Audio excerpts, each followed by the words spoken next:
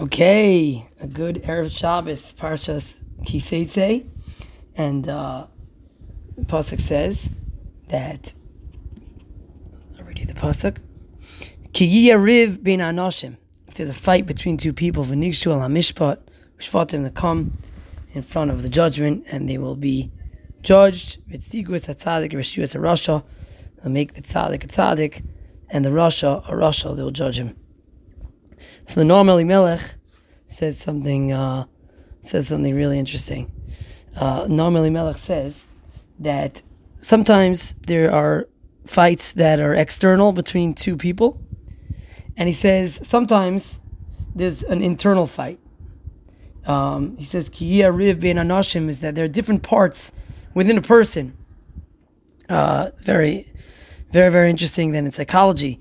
That's brought up a lot. There's different parts of the self, and he says that sometimes there's sort of conflict between one side, one voice inside telling you to do something, and another voice telling you to do something else, and he says that it's not clear, and it creates a lot of angst, it creates a lot of confusion, and he says that what a person has to do. Is he says the shofet is the tzaddik. He says you need to go in front of a tzaddik, you need to go in front of a mentor, you need to go in front of somebody who could see you clearly and could help you sort it out and could help you see that these two conflicting voices, although at the time it just seems like in your own mind it seems like it's just a riv bein anashim. It's this one has this perspective, this one has this perspective. It's not clear who's more correct, who's more right, who am I? But the shofet, the tzaddik, the person who knows you and cares about you, he could look into you and he could help you sort of elevate the tzaddik inside you, bring that out as the true essence of who you are, and he could demote the rasha inside you. Again, who at the time that it's in your head, it seems like, there's two sides. This is the more idealistic side. This is the more this side. The shofet is the one that could really, really help you with such a thing. And he says that's why everybody needs somebody who they could go to speak with, to help elevate and help sort of be mevarer, clarify who the real person inside is. And then he says, when at the end of the pasuk later, it talks about the rasha, arbaim yakenu, hit it 40 times, and that's what we give 39 lashes. And the Noam Elimelech, he says something very interesting. He says that what is this idea of 40 over here? He says that generally the Mishnayos and Trumas, I believe. The Mishnah talks about when you're taking off truma, so the regular way is to take off 1/50th. Someone's really, because minat Torah, you could take off however much you want for truma. He says if somebody's a very stingy person, they could just take 1/60th. Again, 1/50th is standard, 1/60th is stingy, 1/40th is the person who is very generous, who's a tzaddik.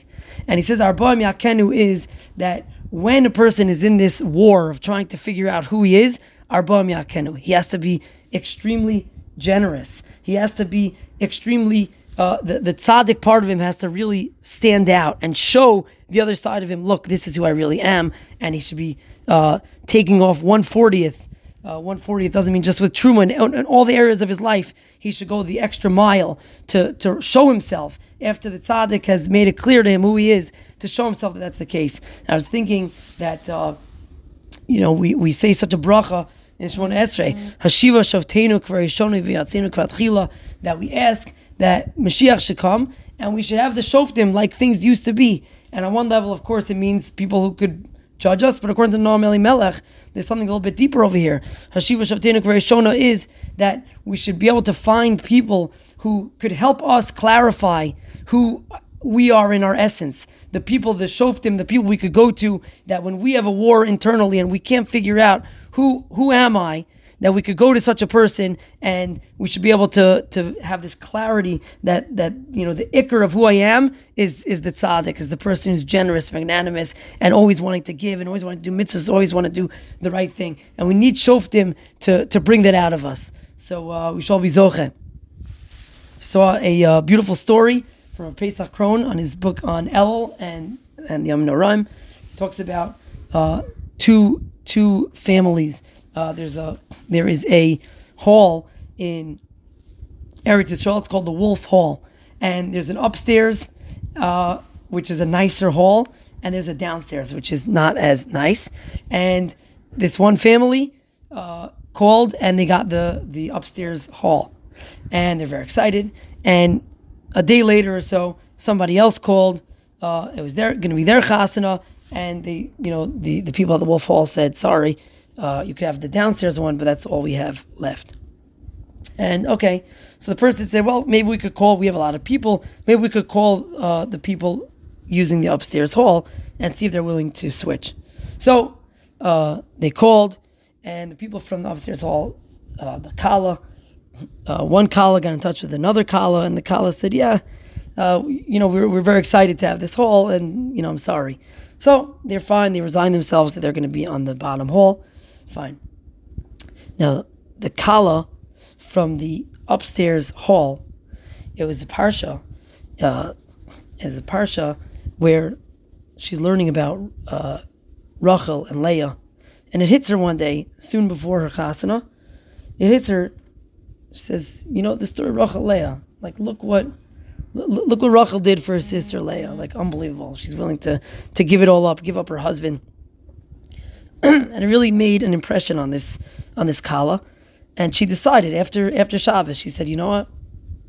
I have my chassan, I have everything I want. What's the big deal? And unbelievable. She calls up this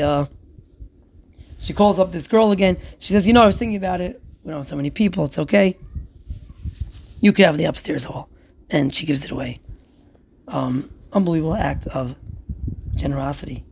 The end of the story is that somebody, as this happens sometimes in Eretz Yisrael, somebody called up the Wolf Hall. He said, I'm making a chasana, and I'm a man of means, and I want to pay for another chasana. So it's this and this night. It was the night of the wedding of these two girls. And he said, oh, wow. He says, I want to pay for the chasana. He says, I know that the upstairs hall is nicer, the downstairs hall is not as nice.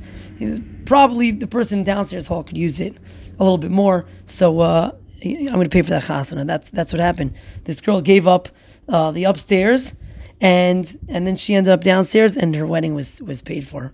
So it's an incredible ma'aseh of hashgacha pratis. I think even more incredible is... I think we get inspired all the time, but for this girl to hear the story of Rachel Leah, like we've all heard so many times, but to actually say, I'm going to change something, I'm going to do something different because I'm moved and inspired by that, is just incredible story.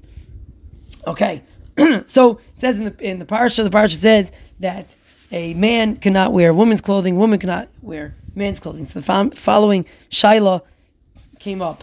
The Shaila was as follows. Somebody was, this woman, her ring broke, and the husband was going to bring it to the, to get fixed at the store, and he's very nervous, like, a guy doesn't know how to handle a ring, and should I put it in my pocket, should I put it in this or that, and someone has a brilliant idea, just put it on, I don't know how it was broken, it wasn't like fully broken, but he says, just put it on your, just put it on your finger. That's the safest place for a ring. So the person wasn't sure. Are you allowed, as a man, allowed to wear his wife's ring? Okay. Nowadays, maybe there are some rings that are specifically made for men. That's a different shaila, a different story. But here it's clearly a woman's ring, and can he wear such a ring? So the Chuvas Torah Lishma, which is the I remember, it's the Ben Ish Chai, one of the Sfardim. He says, it's a Mefurish Gemara in Shabbos Tav Samach Beis. The Gemara says that if a man walks out with a ring, it could be considered hotzah, because, right, on Shabbos, because the derech is to sometimes wear it if you're taking the ring to be fixed. So the Gemara is basically saying very clearly that men sometimes wear rings when it's going out to be fixed. So, and therefore it's going to be derech hotzavakach. That is a normal way of carrying for this man. So the question is, why does it in the Gemara? Why is that not an issue of lo yilbash, right? That a man should not be wearing women's clothing. So there's a Bach, and the Bach says that the Isser of Lo Yilbash is only clothing that are made to look good. Shasuyim L'noi. If it's made to look good, that's where we have such a rule. But otherwise, there's no such Isser. Otherwise, there's no such Isser. So, and he adds, even if it's something that's supposed to look good, it's lanai. It's only if that's your current kavana. That's what you're trying to do to make it look good. But if, for example, you're trying to guard yourself from heat, let's say there would be a big, large women's hat or something, and you put it on your head because it's just too hot. Or the opposite, if it's very cold. So, for example, sometimes you see someone's at a simcha, and a man might take off his jacket and give it to his wife. It's clearly a men's jacket, and she's clearly wearing it because she's just cold. It's not stylish at all. That would be allowed. That's what the box says. He brought another case that came up. Somebody was going out, and it was pouring rain, and this guy looks around. He doesn't have any other raincoats but a red raincoat, clearly his wife's raincoat. He wanted to know, could he go to shul in a red raincoat? So same answer is given. Al Pi the Bach is that very clearly he's not trying to be stylish. He's not doing it for that reason, and he's doing it because that's all he has. And in such a case, there's no issue of lo yilbash. So that's that. Have a wonderful Shabbos.